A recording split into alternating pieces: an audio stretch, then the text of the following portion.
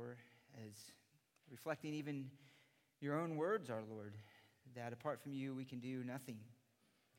Thank you for letting us fail when we try to live on our own so that we can be reminded that in you is our all in all and our everything. And we do need you every hour, every moment and every second of every hour. And now we need you to instruct us by the Spirit, to teach us about repentance, to teach us about what it means to desire to do your will, what it means to come clean about our sin and to work towards righteousness and obedience in our life. Thank you for giving us the examples, the instruction of your word. Help us to conform to it. And we pray this in your name. Amen. Open up your Bibles, if you would, to Psalm 51. Psalm chapter 51, or Psalm 51, a psalm that many of us are familiar with. It is a psalm of repentance. It's a psalm of David, as are many of the psalms.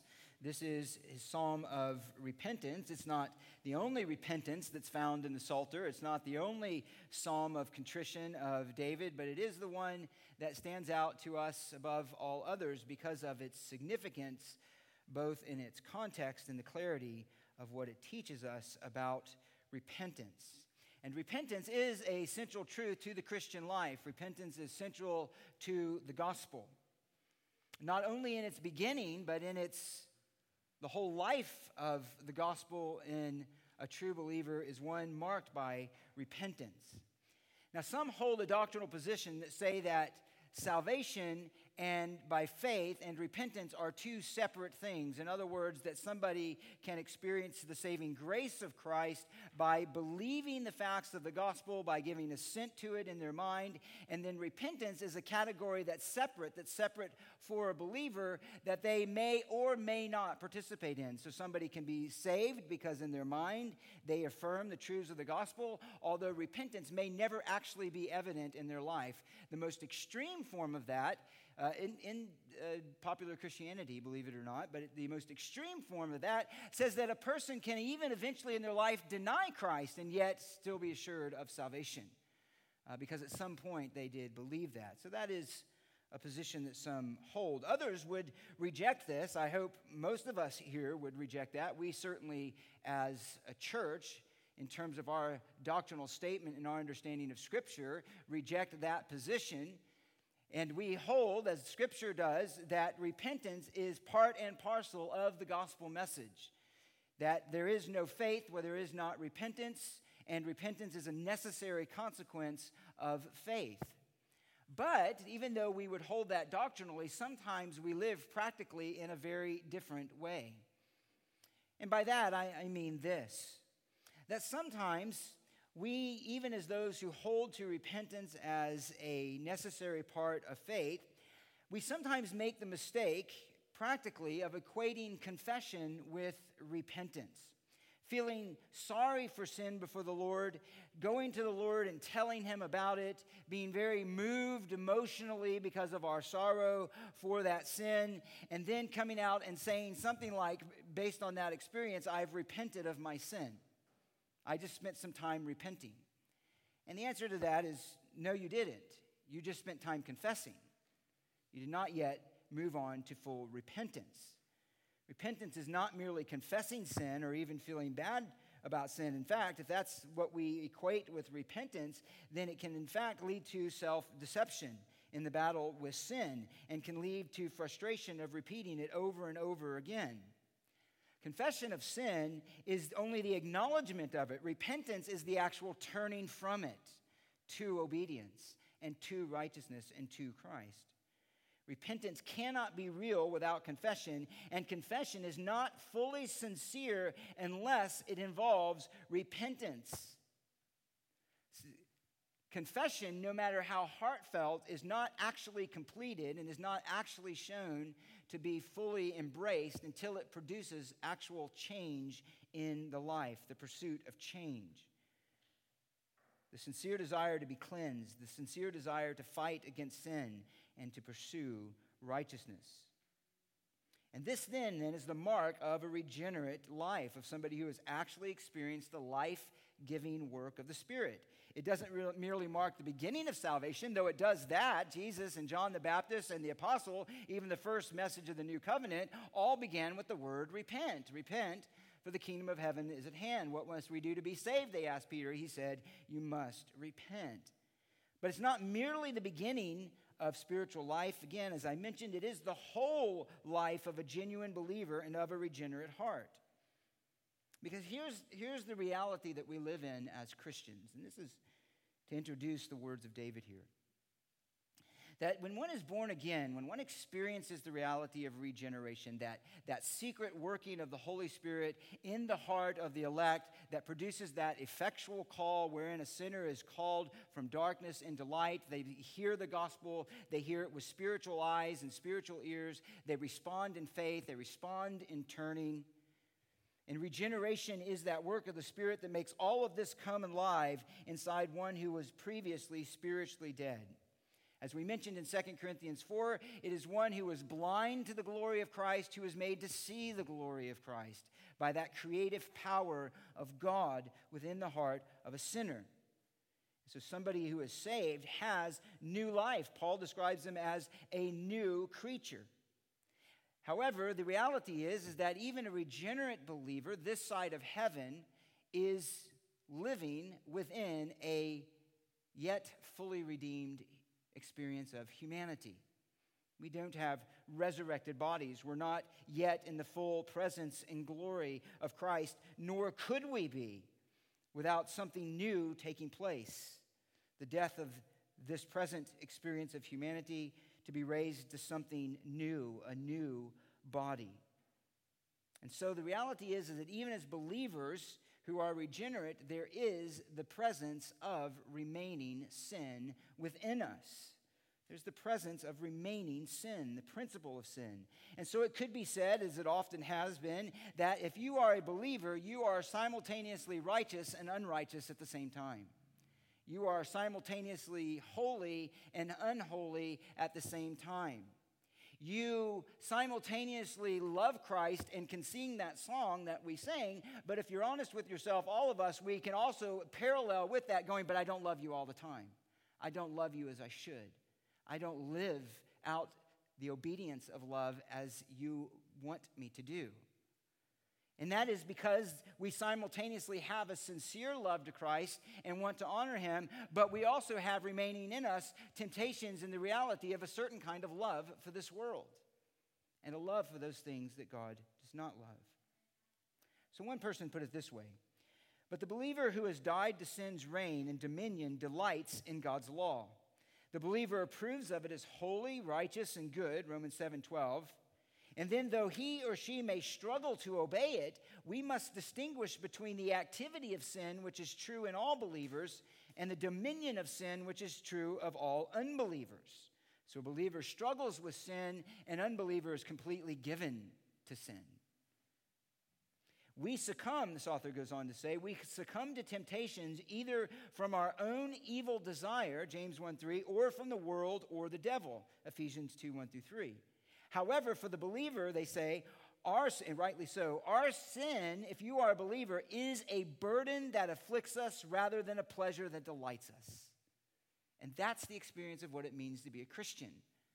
We sin, we behave foolishly, we act foolishly, we disobey the Lord, but the consequence of that sin isn't delight outside of that moment. It is, in fact, a burden. It is a misery. It is a weight that we bear. It is something that presses on our conscience. It presses on our joy. It robs us of everything that our soul delights in and that we truly want. For those of you who are a believer, you can compare that to your life as an unbeliever, where sin was quite pleasurable, and if you got away with it, you were more than happy very often. But a believer doesn't live in that world.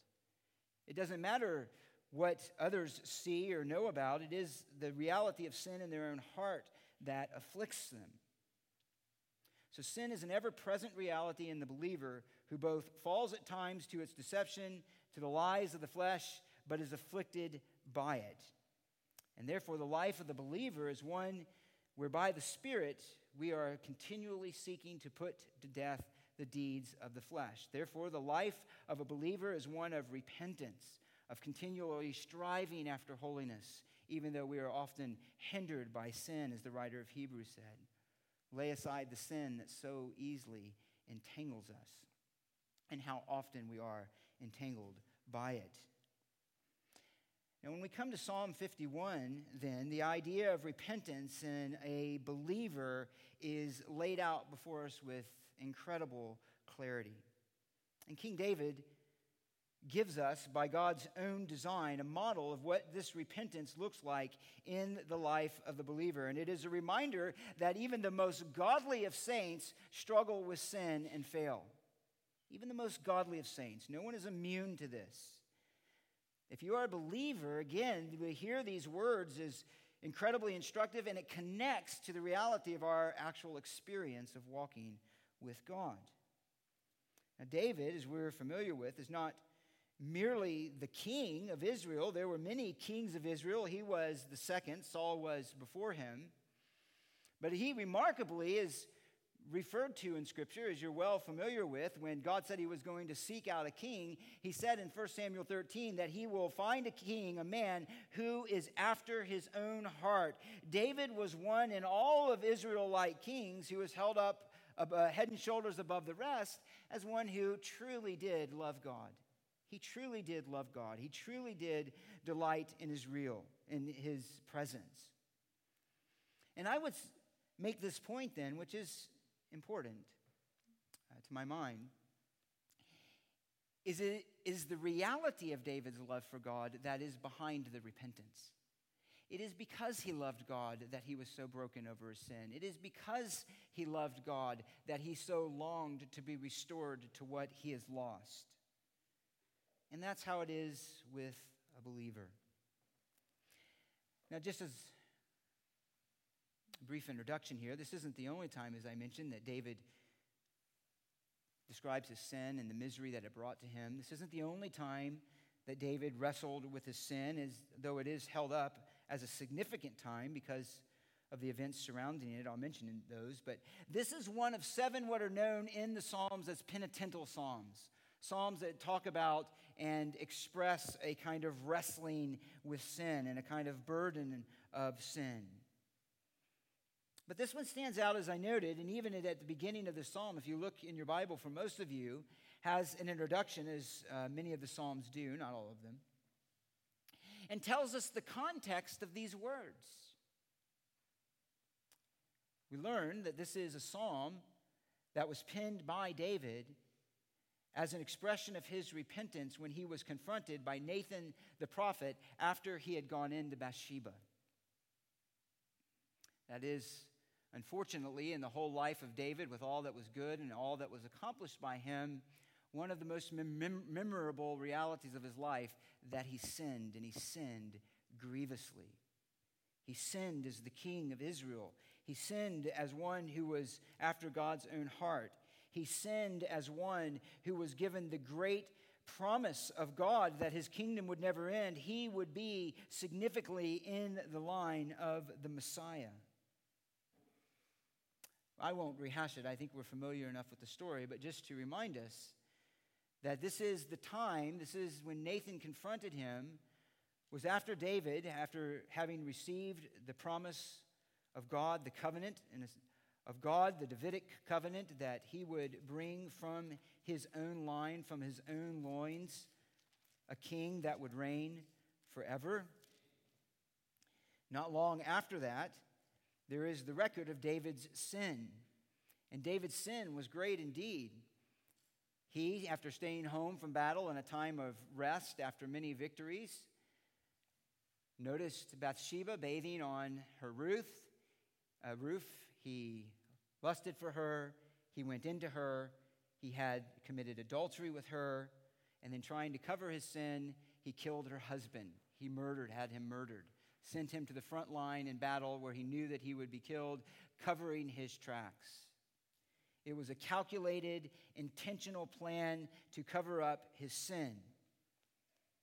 And he seemingly got away with that for a while until God confronted him.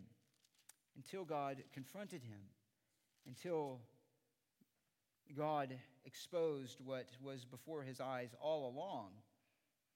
And he says in 2 Samuel 12, after giving the parable in which David acknowledged his own guilt in principle, the parable of a rich man who took a poor man's lamb to feed to strangers, a picture of David taking Uriah's wife for his own lust when he was already rich with God's blessings. David said that man must die. And then Nathan famously said in verse 7 of 2 Samuel 12, "You are the man. You are the man. You are the one who has done this. Thus says the Lord God of Israel, it is I who anointed you king over Israel. It is I who delivered you from the hand of Saul. I also gave you your master's house and your master's wives into your care. And I gave you the house of Israel and Judah. And if that had been too little, I would have added to you many more things like these. And yet you despised the word of the Lord by doing evil in his sight.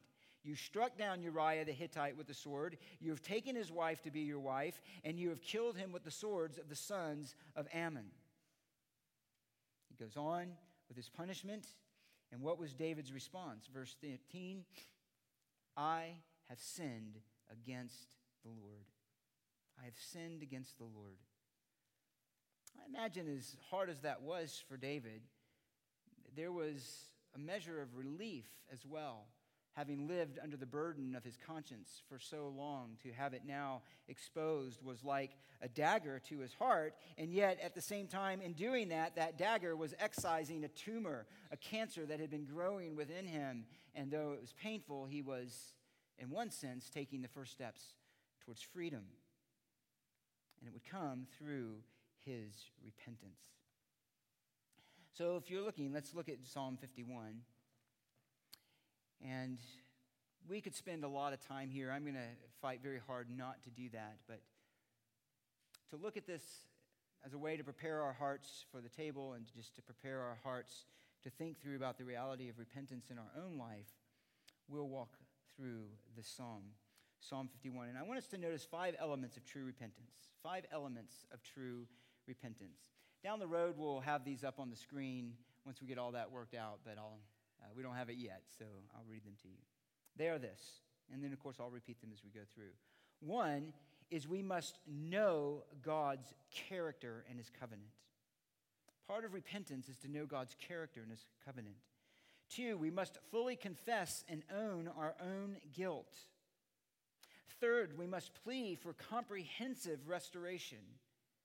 4th, we must seek restored worship and service.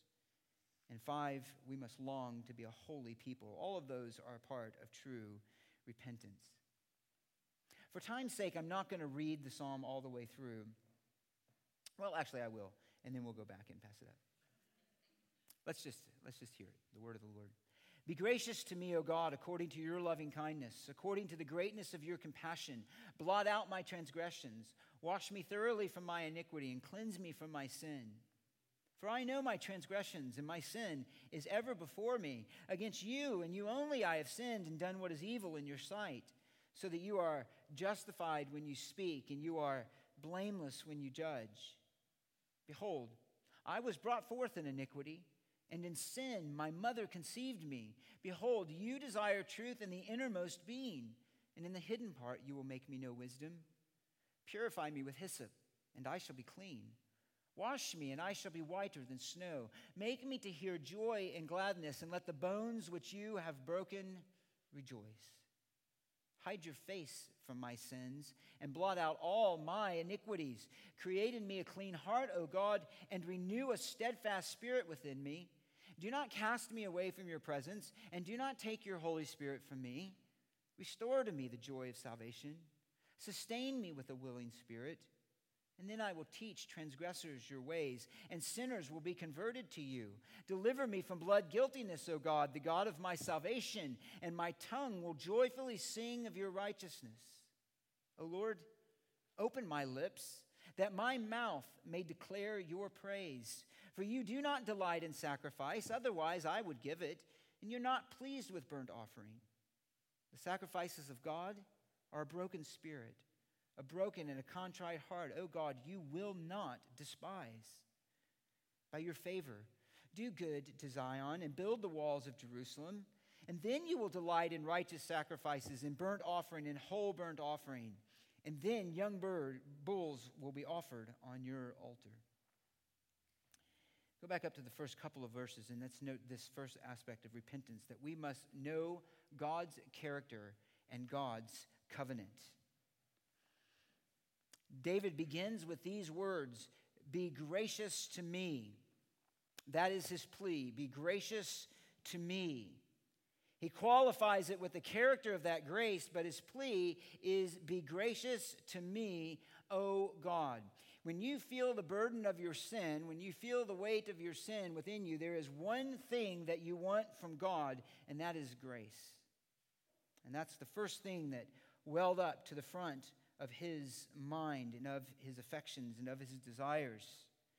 He came before God and knew that there was one thing that he needed from God above all else, and that is grace. If you are a Christian, grace defines everything about your life. You stand in grace. You stand in grace. And behind that grace, encouraging him, is again to know the character of God. What is the quality of this grace? What is the measure of this grace? He says, according to your loving kindness and according to the greatness of your compassion, blot out my transgressions.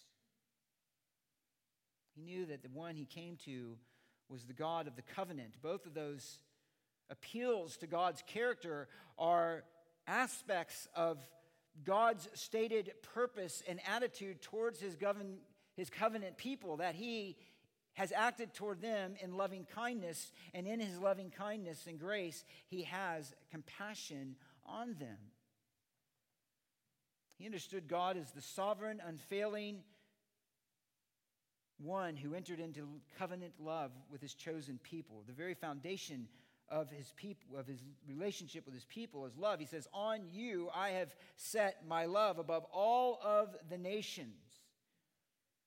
And in that love, he has compassion on his people, which is to say, he is in that covenant a God of tenderness and sympathy for his people, sympathy toward their suffering, sympathy towards their difficulties, and even, and here is the marvel, sympathy towards their weakness against sin and their failures when brought low. He's compassionate with his people, even in their own moral and spiritual weakness. This is striking to think, in light of the depth of David's sin, in the light of our own sin, that the Holy Spirit inspired for us a psalm of repentance that begins with the loving kindness and the compassion of God. It doesn't begin with the judgment of God. There was certainly consequences to David's sin. We'll mention those later. But that's not where he begins. The consequences are natural. Of course there would be, because he sinned. But what he begins with, and what filled his heart, and what motivated him and strengthened him to come to God about sin, and what does in the life of a believer, is the confidence that God is a gracious God. He receives sinners. He receives the guilty. He receives the ones who have broken his covenant. And we who live this side of the cross know even greater expressions of this love. David certainly knew God's love in terms of his being a part of the covenant people. God had set his love on them as a nation. David certainly knew God's love as the one who had been his shepherd and his caregiver all through life. He knew it through his fellowship that he had with him. He knew it through the many blessings that he gave to him, even raising him to the position of king, and the way that he secured his kingship, the way that he gave him success. He certainly had known his forgiveness before. Certainly he knew his love. But even as great as that understanding of his covenant love is, it pales in comparison in the fullness of understanding as what we have in this room today, to know that the very accomplishment of that love for his own would be the death of his own son. For God so loved the world, again we hear that, he gave his son so that whoever believes in him should not perish but have eternal life. It's absolutely staggering, I think, to us, it should be to us, in that feeling the weight of our own guilt and our own sin against God, it is to God we go to receive grace. We go to the offended party, expecting not when we come repentantly his censure, his rejection, but when we come to him repentantly, expecting him to act towards us in compassion. It's to his goodness we appeal. It's to his grace that we appeal. It is to his mercies and his compassion that we are led to come before him when we feel the burden of our sin. That's the conviction of the heart of a believer. And it is, in fact, the love of God that makes our conviction of sin, and should, so much the greater, that we've sinned against one who is so compassionate and is so kind and is so good to us. And it is a deep experience of the need of grace. Because it takes grace for the one standing guilty before God realizes it's impossible to do anything about a very real guilt that we bear when we sin. Grace, as you have often heard, is sometimes described as God's goodness to those who don't deserve it, and that's true. I think, again, as I've mentioned many times before, a helpful way is to say it's God's goodness to those who deserve wrath. David deserved death. David deserved punishment. But what he is appealing to and what he is resting in is grace. Grace. So the first part of repentance is to realize that God receives us when we come truly acknowledging our sin. Secondly, we must fully then confess and own our guilt before God. This is verses 3 through 6. David says, I know my transgression and my sin is ever before me. He knew exactly what he had done, but what I want you to notice is this. David did not try to hide his sin, but he fully acknowledged it for what it was. This is a key point. Let me give you at least, I'm not going to overburden you with a list, but there are at least five parts to this. I want you to just notice this. And don't think of it as a list. Think of it as together elements that fill the heart of a truly repentant believer. One is this. It is when we come to God with our sin, first, we accept personal responsibility for God and call it what God calls it. Notice the language that he uses here. My transgressions, my sin, I've done what is evil in your sight. Later he'll say blood guiltiness. He talks about his iniquity. This is so important for us to understand. He in no way hides the reality or tries to minimize the reality of his sin. He calls it exactly what God calls it. It was evil. It wasn't a mistake. It wasn't merely a lapse. It was evil. It was sin. It was transgression. It was an infraction of your law. It was disobedience. Freedom and forgiveness will never come to us by relabeling or minimizing the reality of our sin. We must fully own our actions and the motivation for those actions for what they are if we are ever to know the reality of God's grace for them. We must call sin what God calls sin: evil, wickedness, rebellion, iniquity, and own it as such. This is a key problem with a psychologized church that relabels sin mistakes, sickness, illness, addictions. A passive idea, that's something that happens to us. God never calls it that. God calls it what David calls it: evil and sin. And the problem with that is this, is that if we don't call it what it is, then we can't know forgiveness for it. The great depth of humbling is when we acknowledge our sin for what it is, but the great reality is that that is exactly what grace is about. Forgiveness of sin. Not forgiveness of a disease, not forgiveness of a mistake, not forgiveness of an illness, not forgiveness of those type of things. He forgives us for sin. And that's the problem too often with Christian counselors, or going to that kind of thing. They're not calling it sin. Guess what? God's grace has nothing to offer then. But for the sinner, for the one who acknowledges and owns their sin, God offers a marvelous, infinite, boundless mercy of forgiveness and restoration. And sometimes we're almost embarrassed to call our sin what it is before God. And have you ever done this, caught yourself even in confessing sin before God and almost trying to minimize it before Him, or confessing so far and going, oh, I'll confess this, but I don't really want to confess this other thing that I know is truly an intention and motive of my heart, but I'm going to keep that tucked away and confess at this level. Can't do that. When we confess our sin, we must confess our sin to its fullest possible extent. We must acknowledge it before God with all the clarity and specificity that our conscience will allow us to do, that we're able to discern our own wickedness and our own motives. We must confess it fully before God. David withheld nothing, and we must not. Secondly, and we must grasp this, verse 4, that our sin is first and primarily against God. Against you and you only I have sinned and done what is evil in your sight.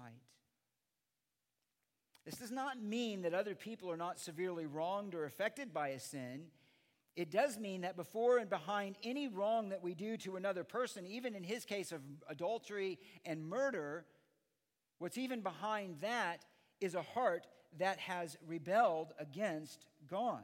And so God is the one foremost that our sin is against. And in fact, if we don't fully understand that, we won't really start to grapple with our sin. Our sin, if we don't understand it first as disobedience to God, it'll have a minimizing effect on it. Because it's far less convicting, and it's far less humbling, and it's far less, humbling to us if our sin is just being unkind to another person, or stealing from another person, or even committing murder for that matter. What brings the weight to sin is when we realize that it is against an infinitely holy God. And we can even see that our sin can be minimized if we don't get this point by even what we identify as sin. When we recognize that our sin is against God and it's a whole person reality, we realize this includes our thoughts, this includes our intentions, this includes our motives. And what often is imperceptible to other people in our sin is fully plain before God. And so we live in the light of God and realize that our inner and our outer life is always in His presence. And when we sin, even though it involves other people and there's an appropriateness at times to go to someone else, Matthew 18 and the rest of Scripture, if somebody comes to you and seeks your forgiveness, you forgive them. But it is to realize that first and foremost, it is against God. Before we ever go to another seeking forgiveness, we should have first gone to God. It's God who forbids, in this case, adultery, murder, and sin. So to do any of those things, any infraction of His law, is in fact sin against God. One said this, Spurgeon actually, commenting on this verse. All his wrongdoing centered and culminated and came to a climax at the foot of the divine throne. To injure our fellow men is sin, mainly because in so doing we violate the law of God.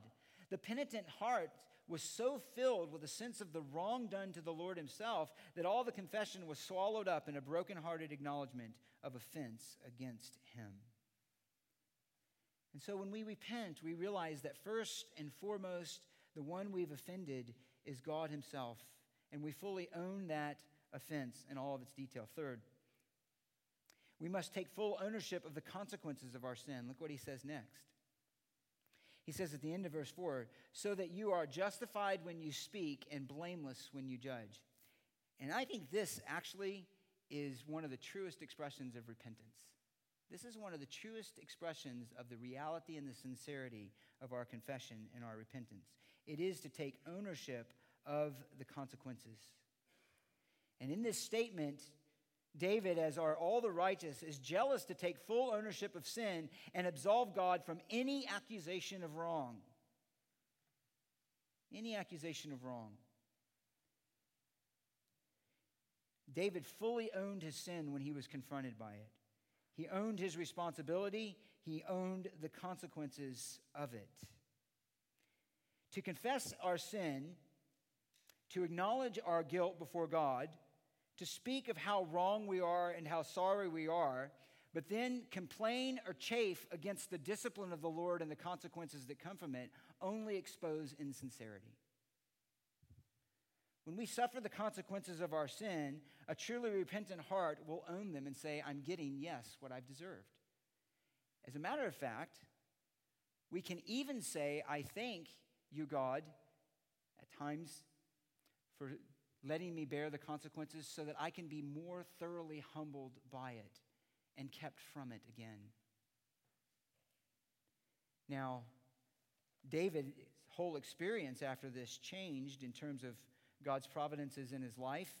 He knew nothing but trouble and hardship in his family, exactly what God said would come. He says, I'll raise up within your own house division and conflict. I'll raise up evil against you from your own household, he said. And he'll do it publicly, and so forth. But listen to David's attitude. I just want to get there. This is because this is so helpful.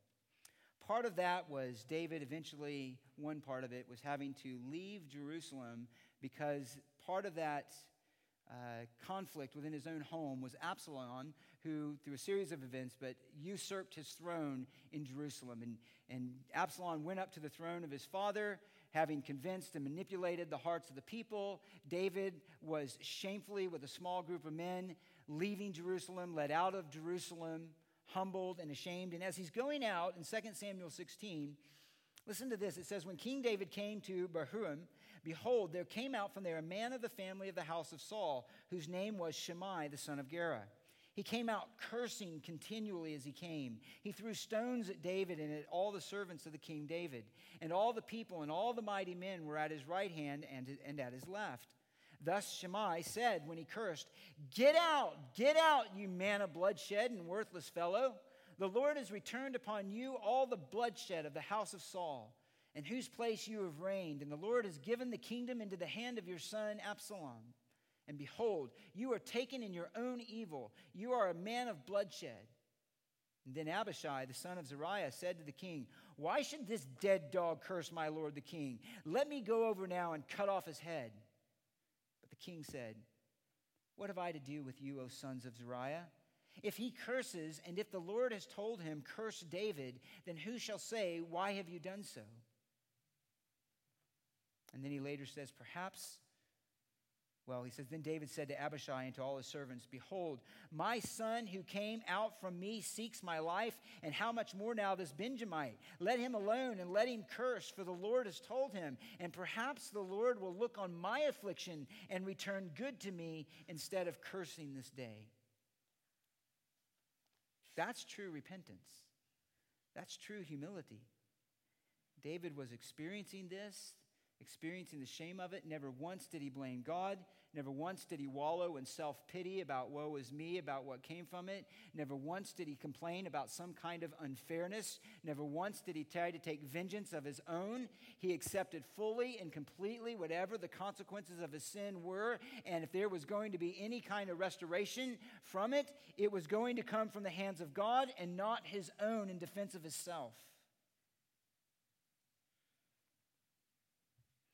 And so when we feel the burden of our sin and even the consequences of it, we should realize and keep before us that the evidence of our truly wanting to be rid of that sin and feeling sorry before God is to embrace the consequences. God so often, even in that, though, spares us from the full consequence. Even David himself should have been put to death for those sins. Others would have been. God had mercy to him.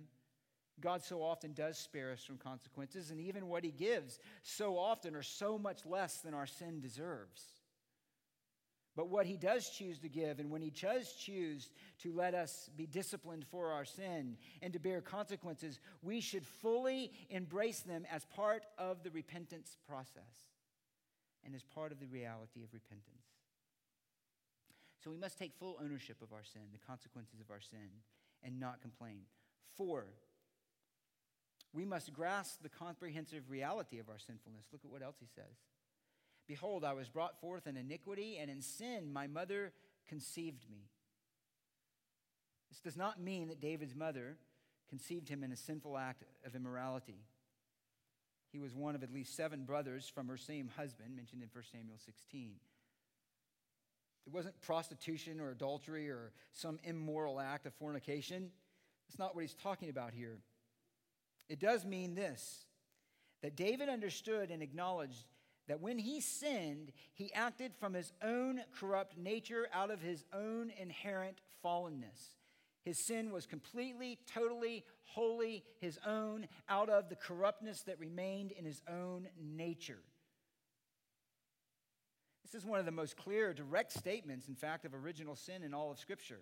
Original sin refers to that first sin of Adam, from which flows a whole race of humanity that is corrupted by its effects and under its guilt. That's original sin. To mention it here in his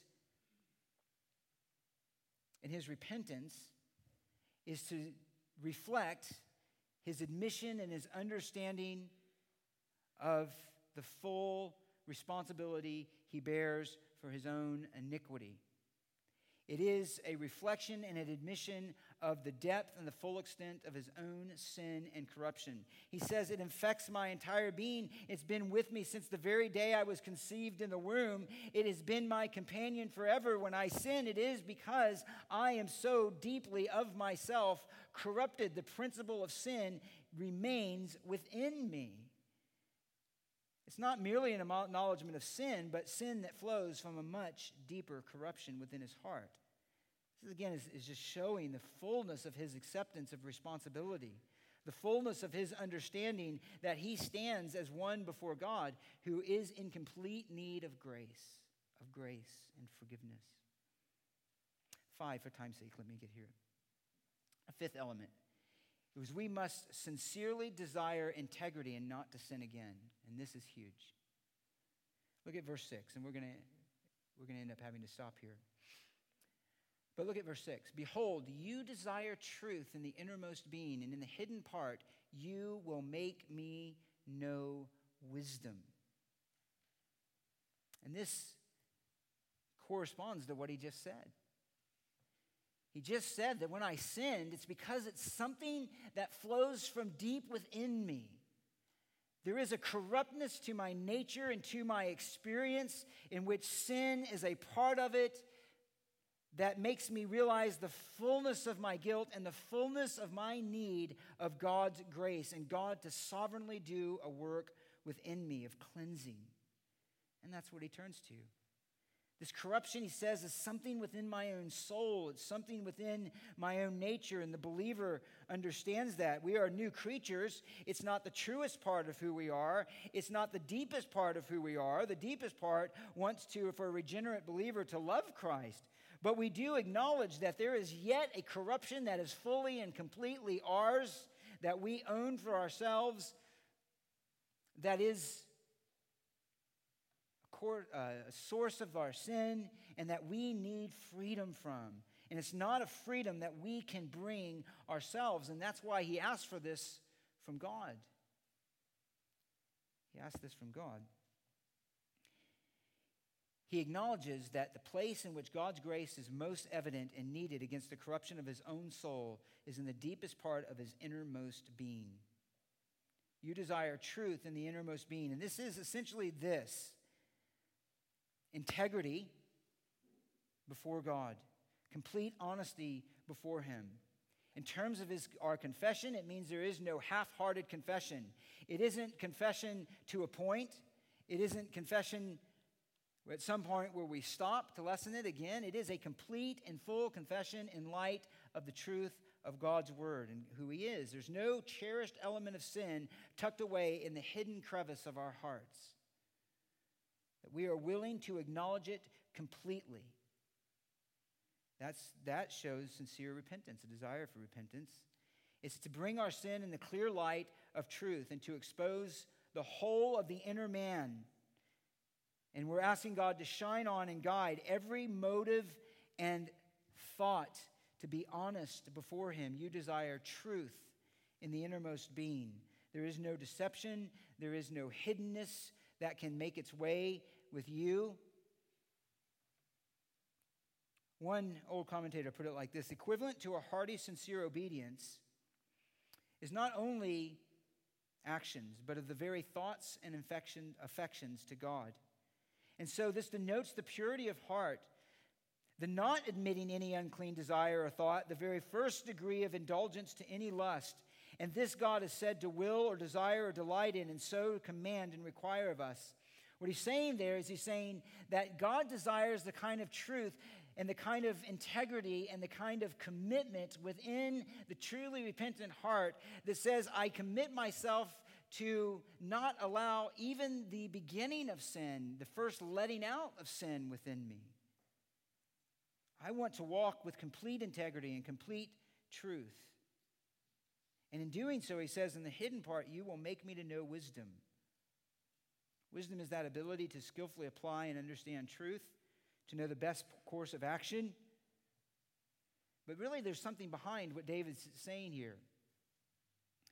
In the hidden part, you will make me know wisdom. There is an element of that wisdom in which David is saying this, and that the repentant heart says, in there, as I confess my sin, as I seek to walk in conformity with your truth, as I seek to walk with integrity, there is a wisdom that I gain in the battle with sin, a certain knowledge of the corruption of my own hearts, a certain skill in applying your truth and not following down that path again. But there is also this, you will make me know a wisdom that has come to embrace and experience consistently or more consistently the fear of you in my heart. Ultimately, when we sin, it is because we do not fear God. The fear of God is the beginning of wisdom. When we act foolishly, and this would be a part of our confession, it is fundamentally because we lack a fear of God in that moment. When we sin, we are in that moment denying his glory, denying his presence, denying his holiness, and wanting no part in it. There is no fear in our hearts before him. And David's saying, I want to know, and what we plead for, in that hidden part, the kind of fear of you out of which wisdom flows that will increase my ability not to sin and to walk in the path of righteousness. That will learn from this the bitterness of what it means to not reverence you. That will learn from this the deceptions of my own flesh. That will learn from this my need for divine grace in every moment. Lord, I need you every hour. This is the wisdom that we long for. Lord, help me not merely to be forgiven, is the idea, not merely to be cleansed and absolved from my guilt, but teach me how to walk before you with integrity, is the idea. And with wisdom, Lord, help me to not sin again. Help me to learn how to battle sin. Help me to not give in to the deceptions of my own heart. Help me not to fall prey again to these things that led to my disobedience. That's the prayer of the repentant heart. It's not merely that we want forgiveness for what we have done. We want help to not do it again and to walk before God with integrity and with wholeness of heart and in holiness of heart. In light of the new covenant and the appearing of Christ, this is bound up as well for us in understanding the grace that God has shown us in Christ. We'll come to that next week. But in this way, he says, in Christ are hidden all the treasures of wisdom and knowledge. Are hidden the display of God's own wisdom, but also in Christ, in his life, in his accomplishment on our behalf, in his instruction and in his word, as he told us to abide this morning in John 15. In meditating on Christ, in knowing Christ, in fearing God because of the love of God he's shown us in Christ. As a matter of fact, just to remind you, that's precisely what he said in 1 Peter when he went there. If you address him as Father, who impartially judges each man, conduct your time in fear, yourselves in fear during your time of stay on earth. Why? Knowing you were not redeemed with perishable things like silver or gold, but with precious blood as of a lamb unblemished, the blood of Christ. And when we have that fear, we'll have a wisdom when we learn afresh how easily we can fall prey to our sin. And God gives us this pruning work that points us again to his saving grace in Christ, we learn wisdom, we seek wisdom, and we ask God to help us not to fall again and to live in the fear of him. And so, repentance really then begins with understanding that God is a gracious God. He has provided salvation. When we come to him, we can come to him in the fullness and the freedom of confession because we know that that sin, for those who trust in him, has been atoned for completely. That there is forgiveness. If we confess our sin, he is faithful and righteous to forgive us our sin. We come to him withholding nothing in full acknowledgement of our sin. We don't call it something else. We come to him acknowledging that the corruption is fully our own, and we come to him in that sin, seeking from him the wisdom and the integrity to not fall into it again, to do more wise battle against sin. And so as we come to the Lord's table this morning, we come, well, there's a variety of truths that are on the front of our mind, but we come at the foundation of them is to remember that the reason we are not condemned, the reason we are not condemned with the world is because of the body and the blood of Christ given for us. We celebrate that we have been called out from darkness into his kingdom, that we have his life flowing in us if we know Christ. We come knowing each of us that we have sinned, and when we have gone to him with our sin, we have received forgiveness. We have been reminded afresh of the completeness of his payment on our behalf, of his resurrection on our behalf. We come with the joy of knowing his promise and assurance that our sins have been atoned for. And we come in hope of his return where we'll never sin again. And so it's not that we come to this table as a perfect people, but we come to this table as a repentant people, trusting in the grace of Christ. So as you prepare your heart with thanksgiving, prepare your heart to make sure you know him in truth, that you are a repenter. And if there's sin that needs to be dealt with, now is the time to take that before him as well. Let's pray. Father, thank you for forgiveness, that you've provided a Savior. You provided for the old covenant saint the testimony of your covenant love. You provided for them the testimony that you made a way for them to come into your presence through the endless spilling of the blood of the sacrificed animals, through the priest, through the sprinkling of the blood in the holy place and the most holy place on the Ark of the Covenant. But even David didn't know in fullness. Even he didn't know that marvelous display of grace and the fulfillment of all those things pictured in the Old Covenant law, in the ceremonial law. And that is that your own Son would fulfill it. And that you, Christ, would suffer on the cross for our sin. That you would come bound to human flesh on our behalf. And that you would bear the shame that we deserve, to give us a kingdom, to give us your kingdom that we don't deserve. Help us to remember these things and to delight and commit to live holy. And where there is sin in our life, show it to us, shine it on us. And where we are struggling, help us to be recommitted in our desire to live pure and holy, not mostly holy, but completely holy in every way before you.